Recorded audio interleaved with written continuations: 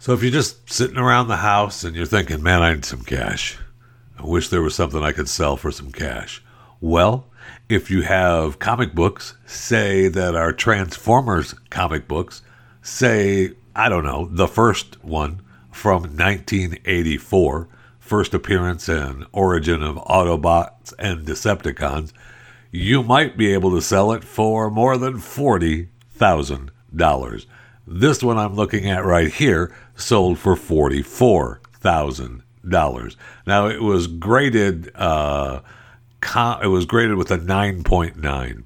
So it's graded from this grading company, this CGC, and that's a third party. That's they guarantee comic books, trading cards, magazines, other collectibles. So I guess you send it in to CGC and they say, yeah, this is, a 9.7. You probably could get, 30,000. But this particular comic book was graded a 9.9 and got $44,000. According to this, there's 3 comics out there with the same grade, but we don't know, exactly what they look like. But you have a good chance of selling your comic books now for, tens of thousands of dollars if they're just, in good shape and they're the first ones. I mean, this one is from 1984. It's not even it's just the early ones of the Transformers. So good luck. Good luck. I know I'm going to start digging around this house to see if we have any. I'll tell you that. I know I don't. Don't worry. My wife and my son would have already known. Welcome to Chewing the Fat. Remember way back in 2017 when the gay polyamorous California throuple made history when they became the first family in the state to list 3 parents on a birth certificate? They are now, fathers of Piper, who is 3 years old now. And they've got a new book coming out this month, March of 2021. 3 dads and a baby. Oh, see what they did there? That's so cute. It is. I know. So you have Dr. Ian Jenkins. You have Jeremy Hodges and Dr. Alan Mayfield. They and their son Parker is 1 and Piper is 3. Now, the fact that Piper has 3 parents, it's not just a big deal. I have 3 parents myself, my mother, father, and stepmother, and no one thinks anything of it. So I'm looking forward to the book because it's gonna be something, right? According to the book, some people seem to think it's about a ton of sex or something. Yeah, silly me for thinking that, because that'd just be crazy, right? Right, it sure would be. But there's just ordinary and domestic tranquility in our house, okay? So quit your whining, all right? Look, the 2 of us, Jenkins and Mayfield, a psychiatrist, were completing their medical residencies in Boston. They were together 8 years. And then Hodges, who works at a zoo hospital, came into the picture. And their relationship, of course, just began as a friendship. And things quickly turned romantic. 5 years of thruppledom. Then they started thinking, what we need is a kid. I mean, when you're 3 men without a baby living together, or married together, I guess, being a family together, you think to yourself, what we need is a kid. So they spent all kinds of money on legal fees and contracts, and they were trying to, you had to find someone to donate embryos, and they had to find a surrogate, and luckily they have a friend that offered to carry the baby. And man, how lucky were they to find that? And now the embryos weren't viable, and it's just a loving story. So I can't wait to read the entire story, Three Dads and a Baby. I actually, sadly, I may read it just to share it with you because it sounds like a riveting story. And it's nothing but love. Nothing but love. And you too may be one of the people who have, three parents instead of two. And according to the story, which gives the dads a source of pride, all the daddies a source of pride, Piper, who is now in preschool, it's reported that she told a classmate, "You have two parents. I have three parents." So that is a source of pride for the daddies. And they go by Papa, Dada, and Daddy. So they all know who Piper means when she calls Papa or Dada or Daddy. And they all bring something different. Alan is best at reading books with an accent and backstory for every character. Jeremy is the creative dad. He makes bath bombs and special lunches for the kids. And Ian is often the family cook and the resident fort maker.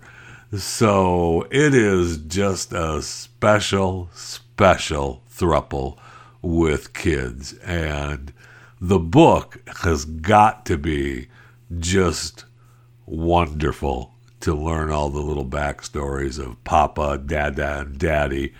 And I can't wait for Three Dads and a Baby. Man, it is going to be some great reading. And maybe get a little insight on this special family that started way back in 2017 and now is a loving throuple with two children, Piper and Parker, and love.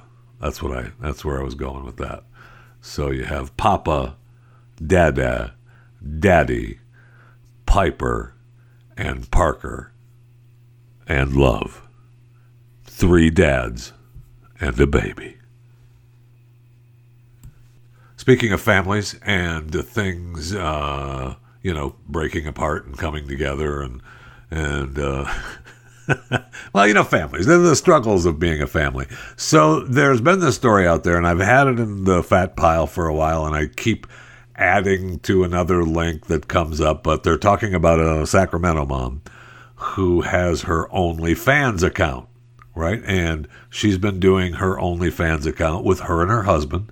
And it's not nudes, but it is really, what's the word I'm looking for?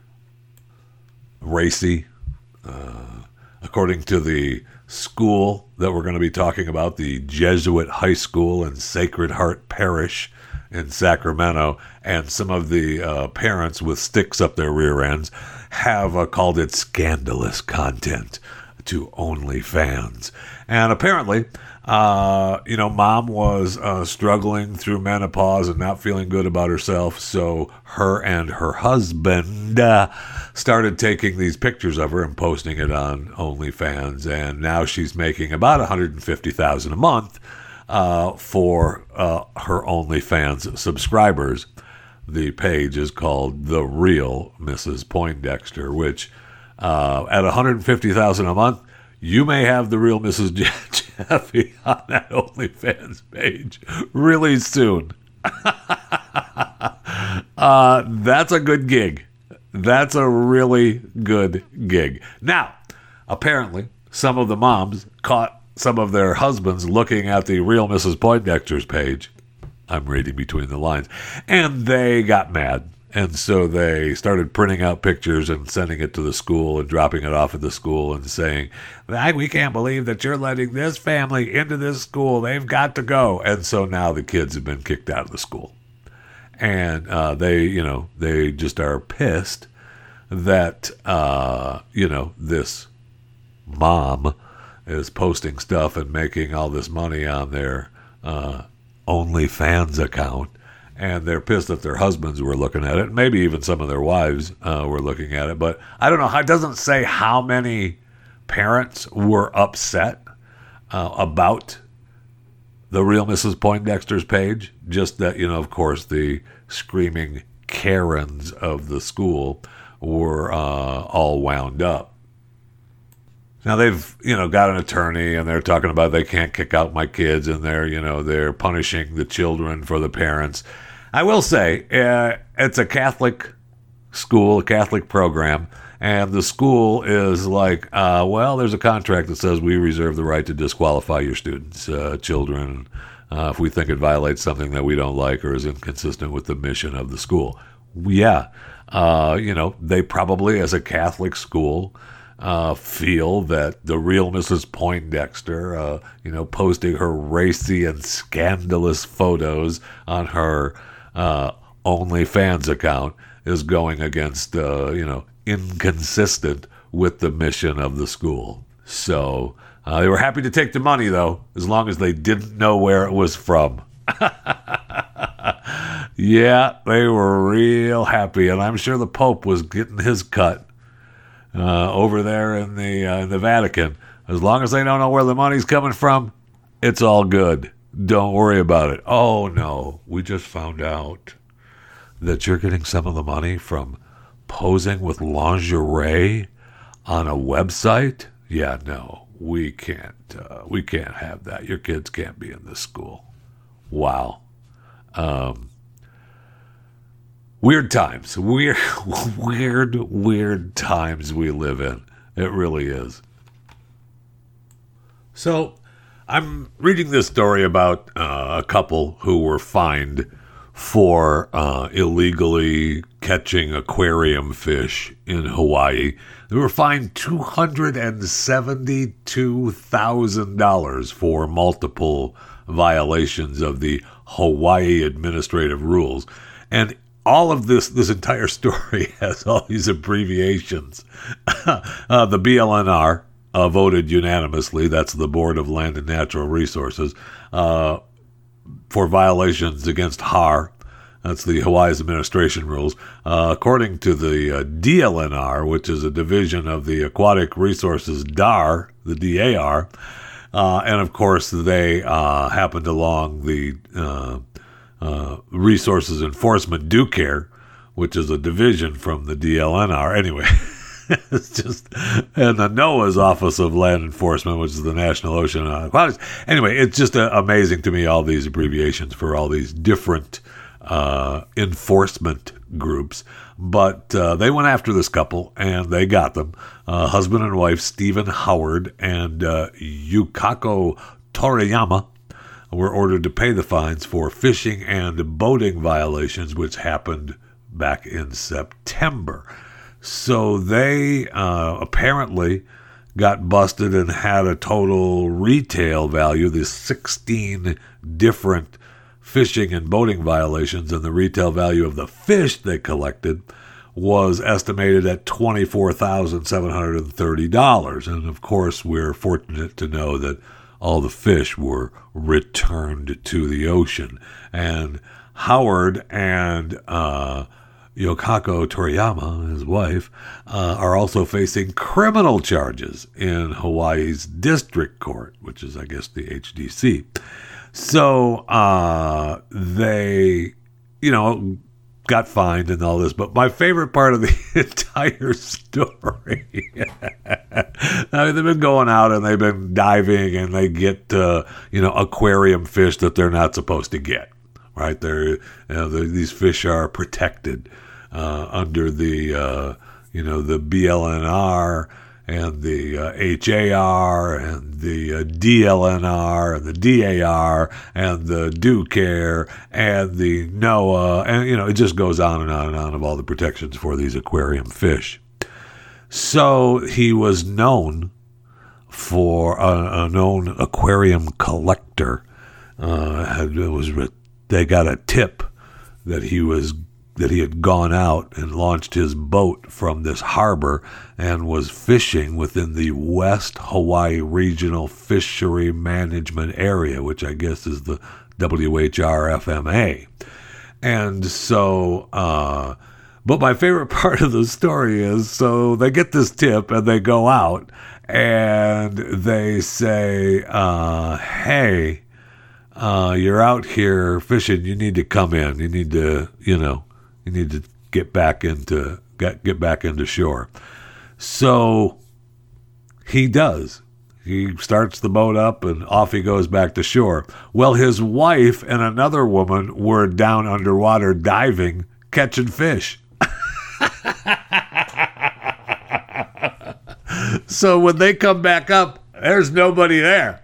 There's no boats there. He's not there. Everybody's gone. And they're out in the middle of the ocean. Just, hello. So they swam back to shore. They made it. Fortunately for them, they made it. But when they got back, when the husband gets back to dock, the people at the dock said, hey, he went out with a couple more people. And so all the investigators are like, wait, you left people out there? And he's like, well, yeah, you told me I had to go right now. So I just started it up and went back into shore. So they started this huge search for these two that were left out there diving. And then they realized, hey, yeah, we found them at a gas station. They went ahead and swam to shore. So that's fine. You can call off the search. That's awesome. That's how much the husband cared. Yeah, you gotta bring this boat back in. Instead of saying, well, I'd like to, except I've got, people down there catching fish. He doesn't want to say that because they're down there illegally fishing for, catching aquarium fish to sell. So he doesn't want to say anything. He just figures, I'll just go in and then, I'll rescue him later myself. That's awesome. It's got to go. How much do you love your husband now, Yokako Toriyama? How much you love Stephen Howard now? Huh? Yeah, I know. Nothing says love like leaving you out there in the middle of the ocean with your diving partner. Just unbelievable. All right, let's go to the break room. I need something cold to drink desperately.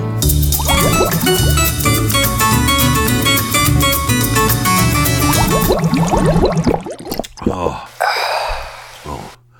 fantastic. So once again, we have a story where real life is imitating art or art imitating real life.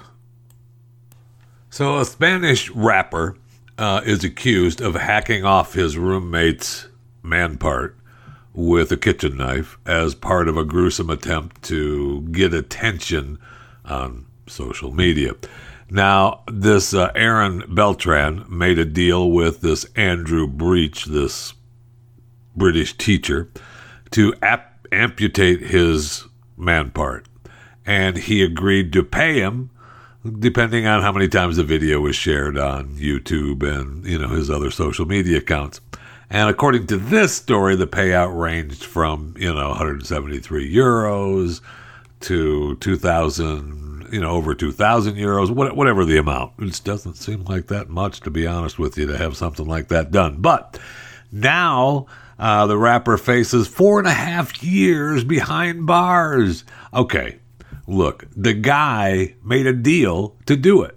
All right. He decided that, look, he didn't feel like a man anyway, and he's making the deal. I might as well make some cash. I want to cut my man part off anyway. I mean, it hurts to talk about it.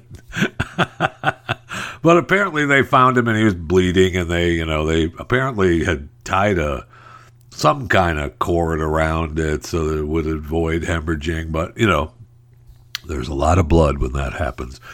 I'm just saying, and not that I've watched other videos of stuff like that. Anyway, so now they want to charge the rapper because they said, look, we know that he made the deal, but really, tough. And we know that the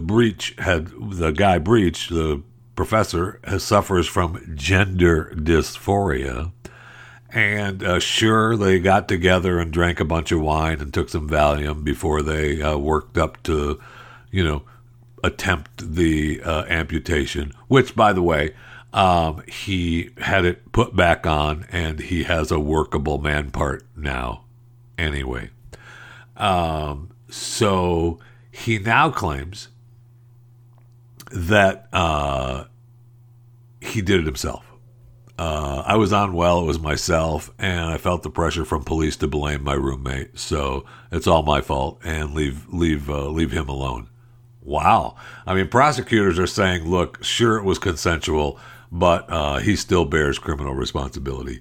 And the guy who had it done to himself now claims he did it to himself and didn't have help. Okay.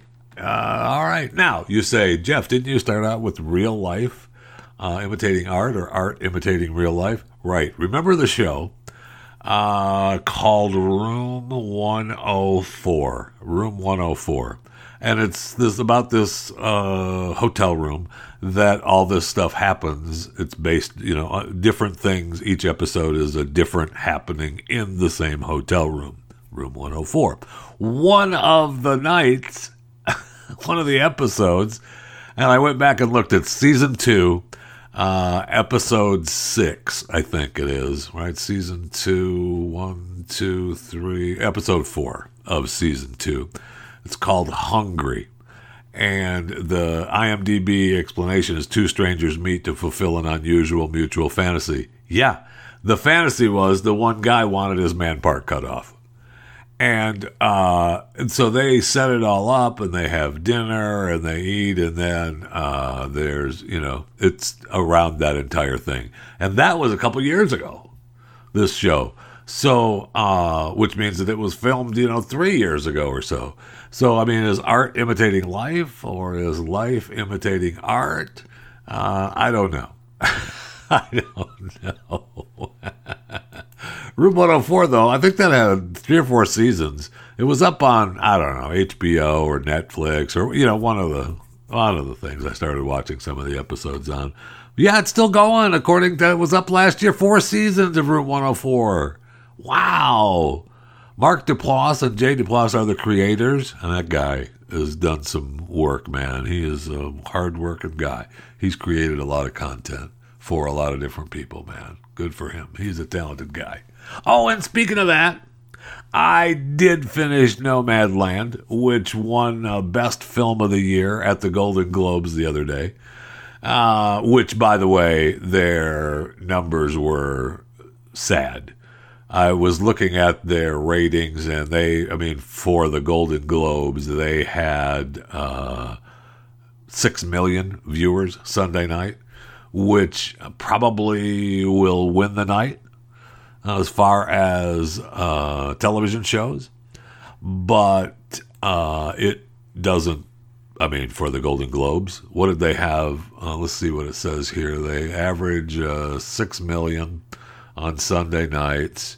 And, oh, wow, 60 Minutes and The Rookie and American Idol had more viewers. Holy cow.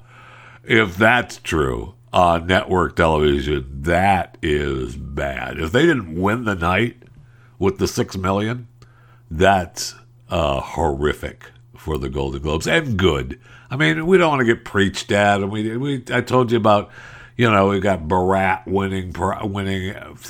Come on. And we got What's-His-Face telling us how Mother Earth is dying. And shut up. I can't take it. And there's all socially distanced, and they're all from their homes, and they're all from their homes. I love this. We're all socially distanced. We can't come together. All right, and I didn't go back and watch it. I do have it recorded, and I probably should. I didn't go back and watch the lactating mother commercial. I didn't go back and watch the commercial on having the kids in L.A. get their special pass to go back to school. But I did see stories on people, the stars from their homes or other people's homes that they were accepting their awards from. And they talked about every time they showed the stars from their different homes, they all had 3, 4, 5, 6 people around them for makeup and lighting and cameras. Are you kidding me? We're socially distanced, but each house is bringing in all these all these helpers and workers. Okay, I mean, sure, I'm sure that every helper was wearing a mask and was tested.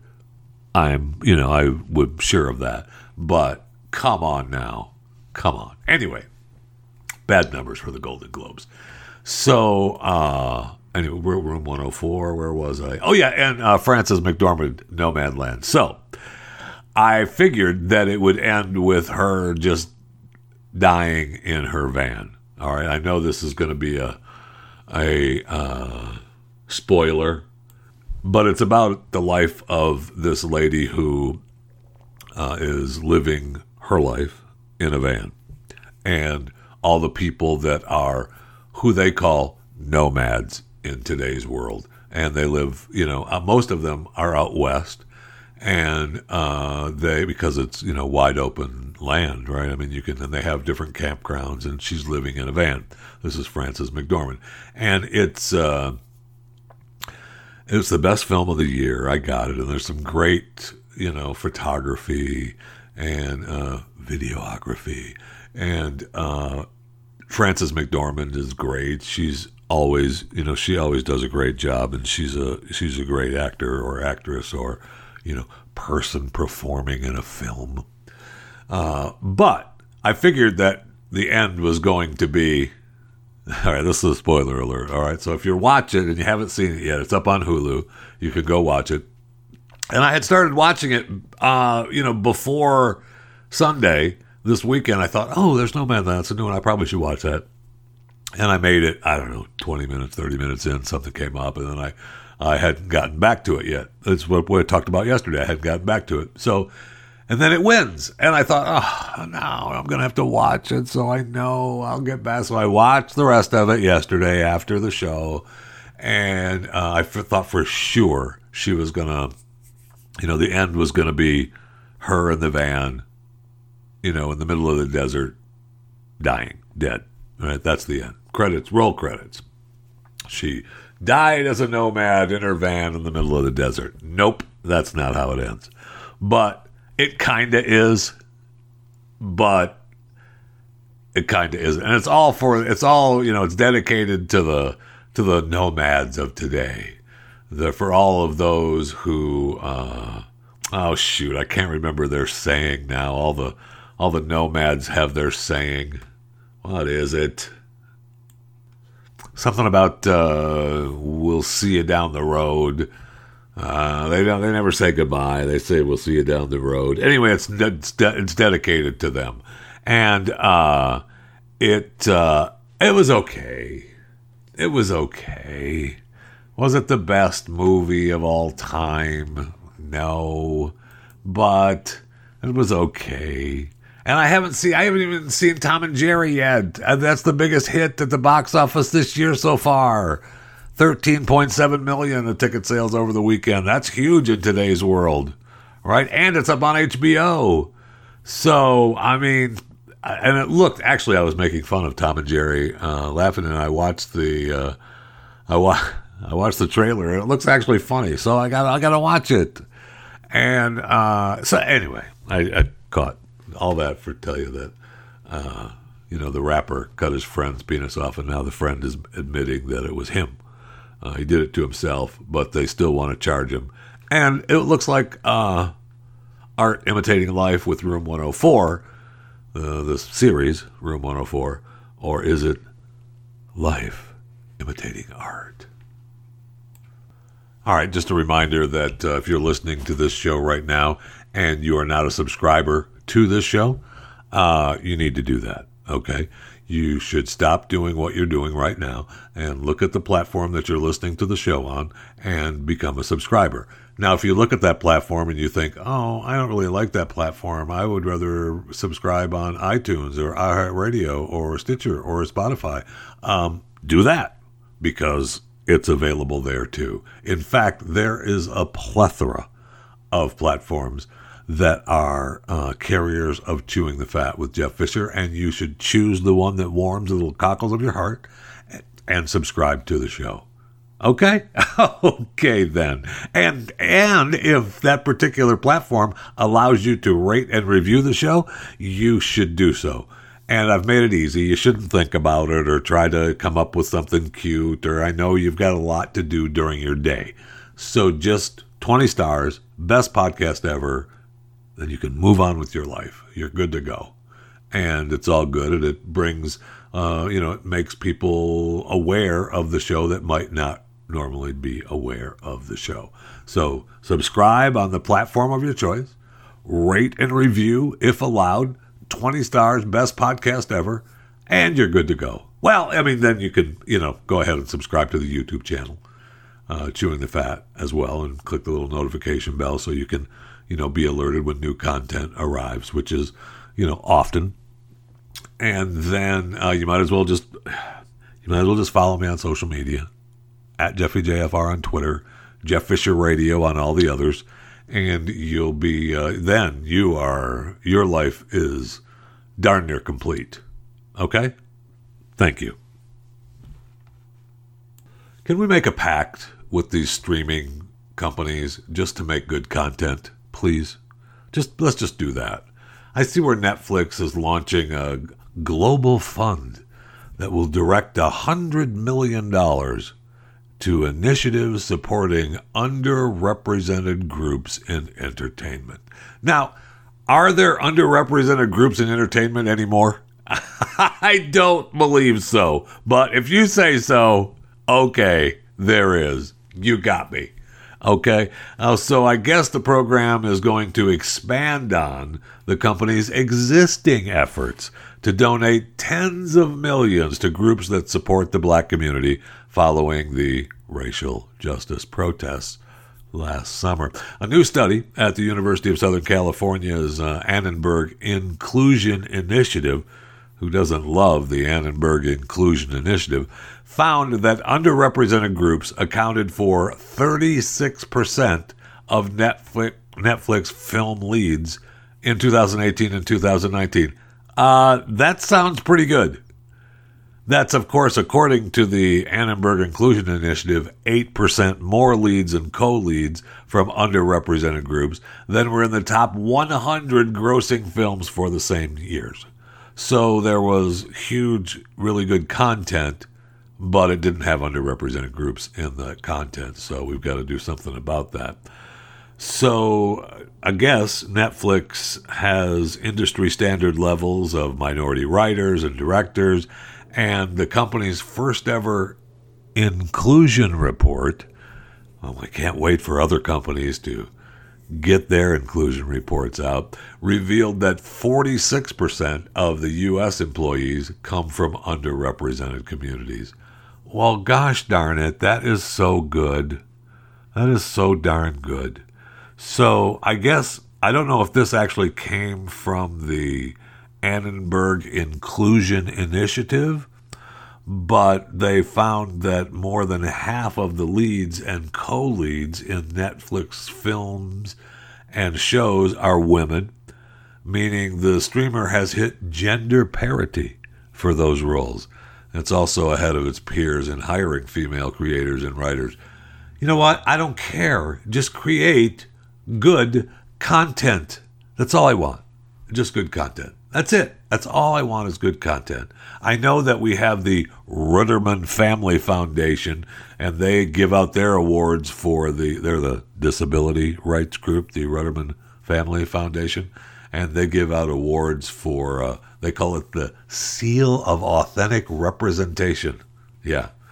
So, Will and Grace Revival was honored. Fear the Walking Dead was honored. Sex Education was honored. Emmerdale was honored. Call the Midwife with the latest round of recipients for the Seal of Authentic Representation. So, congratulations to those shows for receiving the Ruderman Family Foundation Seal of Authentic Representation.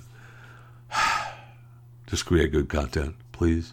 Just create good content, please. That's it. That's all I want.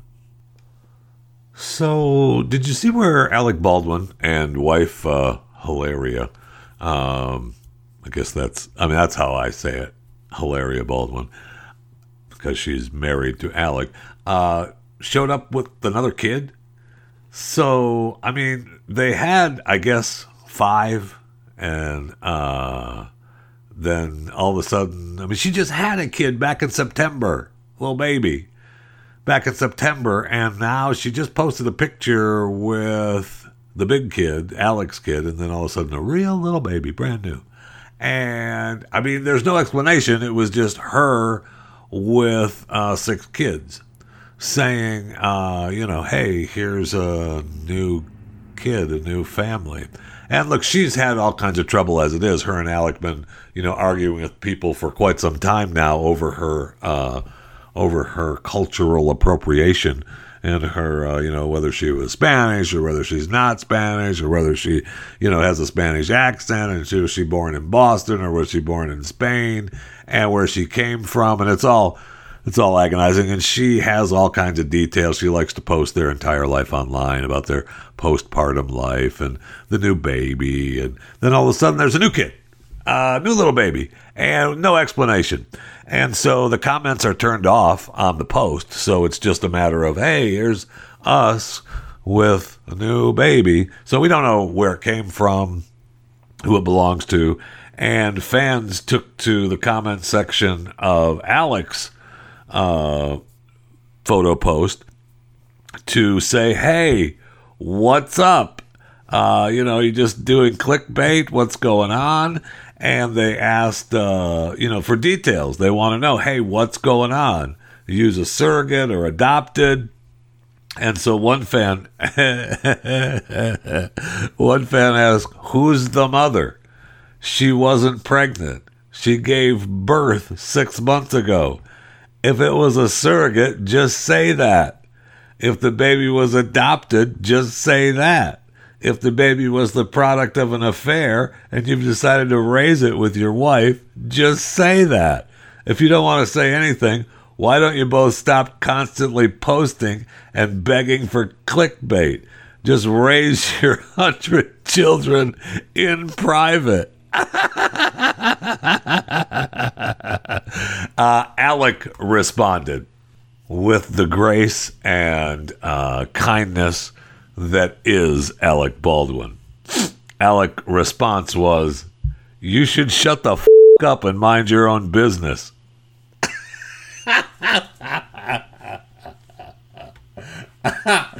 Oh, it is awesome. And then he snapped back at another commentator who brought up Hilaria's Spanish heritage scandal, wondered why anyone cared that the yoga instructor born Hillary Hayward Thomas changed her name. And he responded a little bit better this time with because basically they're not very smart. Americans are people who know less about how to live a peaceful, healthy life than most of the civilized world. Well, also, Alec, I would say that most Americans, kind of figure, why do you pretend that you're something you're not? Outside of acting in films and stuff. I mean, she's, whatever, it doesn't matter. I don't care. She can say she comes from wherever she wants to come from. Why don't you just shut the F up and mind your own business? Right, Alec? Right. Dude, man, go smoke a cigarette and take your meds, man. Calm down. It's okay. It's just a social media post, okay? That's it. Take care. It's all right. It's all right. I know. It's okay. So, I had an opportunity to talk to John Waterman. And he is the one who helped put together the Atlas of National Parks for the National Geographic. This atlas is awesome. And we've talked to John before, but this particular, the new Atlas of National Parks is really awesome. And I had an opportunity to talk to him the other day, and I posted the interview up on my YouTube channel as well. So you can see the interview if you'd like. But I wanted you to be able to hear it here on the podcast as well. So this is John Waterman, who put together the Atlas of National Parks for the National Geographic.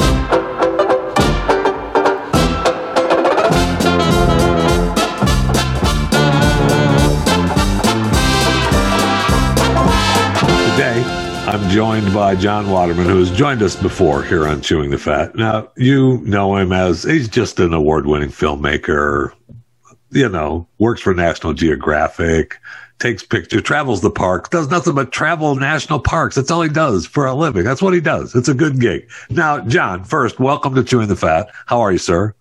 A pleasure to be here. I'm good great. To see you. So, I have my hiking boots on. I've got my parachute strapped to my back. I've got a helicopter waiting. Which park should I be dropped off at? And do I need to wear a mask when I'm dropping down? I think you should be dropped off in the middle of the greatest non-polar ice fields on Earth, the middle of the largest national park, Wrangell St. Elias National Park and Preserve, along the border of Canada. Okay. The park is the size of the state of the country of Switzerland. Nice. It's an enormous landscape. I've been there several times on month-plus expeditions, and it's a glimmer of the diversity that our national parks offer us. How long do I need to stay there just to get a full feel of it? Well, the last time I was there, I spent about 50 days there. Ooh. And wow. I still have to go back because it's so bloody big that I don't know it all. And I'll never know it all in this lifetime. And therein, yet again, is great explanation for why these parks are so great. Yeah. We've heard a lot of stories about, but there's new television shows now coming out about the crime at the national parks. And of course, you were a ranger, so you, have been witness to some of that. How much of that is true? Well, it's all true. When I was a ranger several decades ago, there was a ring of thieves hitting some of the more popular national parks, one of which I worked in called Rocky Mountain National Park.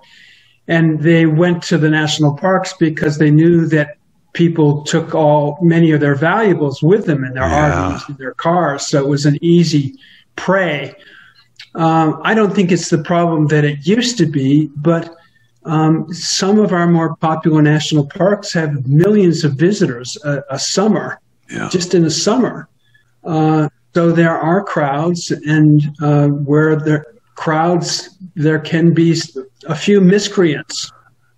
Always. So you've once again created the Atlas of National Parks for National Geographic. I'm jealous. My wife is jealous. I just want to say that my wife hates you pretty much because you're doing what she would love to do. So I was just throwing that out there. That's all. It's a love-hate relationship. So the park that you mentioned I should helicopter in, that obviously is one of your favorite places. If in today's world, how difficult is it to get into these national parks with some of the new mandates? Well, not terribly difficult. They're public places. They're open to all, and that's, one of the great attributes of our national parks. It's exemplar of the democratic ideal that they're open to all. Right. Only a national emergency greater than COVID would shut them down. So in times of COVID, we have to visit them like we would any other public place, thinking social distancing, masks in hand. But But if you are going in helicopter, being dropped off as you are yes. in Wrangell St. Elias, you are not going to need that mask. I like that. You're not going to have to worry about social distancing. In fact, you are going to be dying for some social company because you'll be alone as you've never been before in this great wide open space. I think I can handle it. I'm pretty sure I can handle it. It'd be okay. But that's what makes this book so important and so great, really, is that you don't have to actually go there. It can leave you wanting to go there, but you're able to go through this book, which is unbelievable. I go through it and I'm just in awe, but I don't have to actually go there. I can experience it through National Geographic and your eyes. Well, thank you. And I think that's one way to see the book as a virtual entree into our national parks. Yeah. Because I'm a map lover, and we've, have almost 200 maps in the book and all kinds of graphics along with the maps. And of course, the usual National Geographic photos that I have to admit as a photographer myself are stunning. Yeah. They wouldn't deign to look at my snapshots.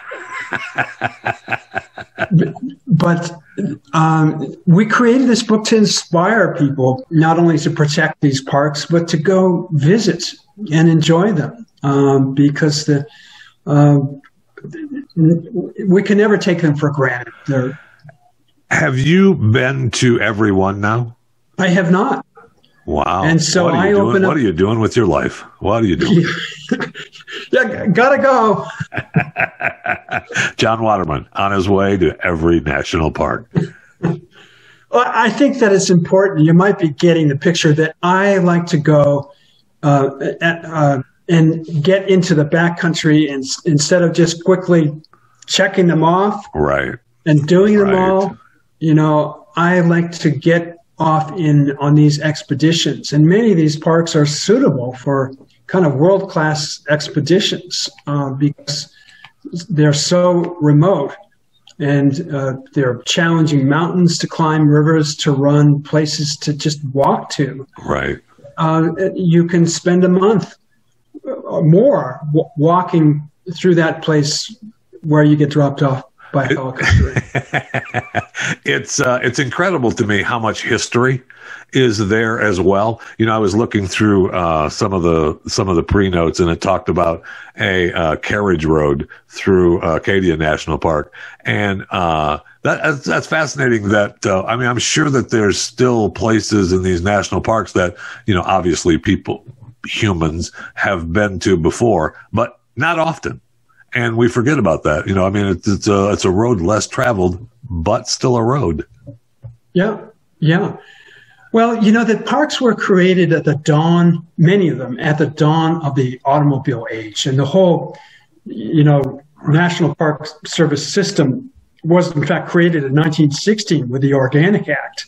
So these parks were made with the automobile in mind, so that you don't have to be an explorer or a rugged type. You can stay in your automobile, and that's one of the wonders of the parks is you can see these magnificent things from your car. And many times it's advised. Yeah, well, and these roadways are, in a sense, to protect the parks because most of the millions of people who visit the more crowded national parks stay pretty much on the roadways. Right. And you can see some interesting things from the roadways. And for the aged and the infirm, which I will soon be, I will have the opportunity to do just that if I choose to do it that way, and not bloody my knees by crawling through the outback. So if I have the Atlas of National Parks from the National Geographic and you, sir, what of the parks that you have not been to that you really do want to go to, that you're disappointed you haven't been to yet? Well, there are a couple on top of my list, and I, without hesitation, recommend that your listeners go to Dry Tortugas some 60 miles off the coast of Florida. Yeah. It's 90% water there, so you have to bring your snorkel and fins if you really want to see it, which is what I plan to do. Or Isle Royale out in the middle of Lake Superior. It's Michigan's only national park, where you can see this very unique ecosystem where the wolves have managed to make their way out once in those rare occasions Lake Superior has frozen over. Right. And they live off of the moose out there on that island. So it's a unique island ecosystem. And those happen to be some of the lesser visited parks in the lower 48. But there are also many other gems. I'm particularly fond of Canyonlands National Park in Utah, where I can go and poke around and find ancient 1,000-year-old petroglyphs that the ancestral Pueblans carved into the sandstone walls, or run the creeks and the rivers, or just walk the canyons in a state of wonder, just lost in nature. It's just, I know, it's incredible. Well, John, I know that you're busy and you're ready to, hit the road and get to another park. And I've got a helicopter waiting, and I've got to get dropped in. So I appreciate the Atlas of National Parks from National Geographic. Now, if I want to get it, do I, have to come by your house and knock on the door and pick up a copy, or can I get it someplace else? Well, because the parks are popular, and I think we've done them justice with this book, myself and the many good people I work with at the Geographic, you can find it in many libraries or your local bookstore. Amazon is carrying it, and the book is selling because we love our national parks, and this is an inspiration. So my best advice for your listeners is, yes, get the book by all means, but get the hell away from the book and the coffee table, charter your helicopter, or take your car and get out there. Amen. John Waterman, thanks a lot for being on Chewing the Fat today. I appreciate it. Thanks for having me. Absolutely. Good to see you.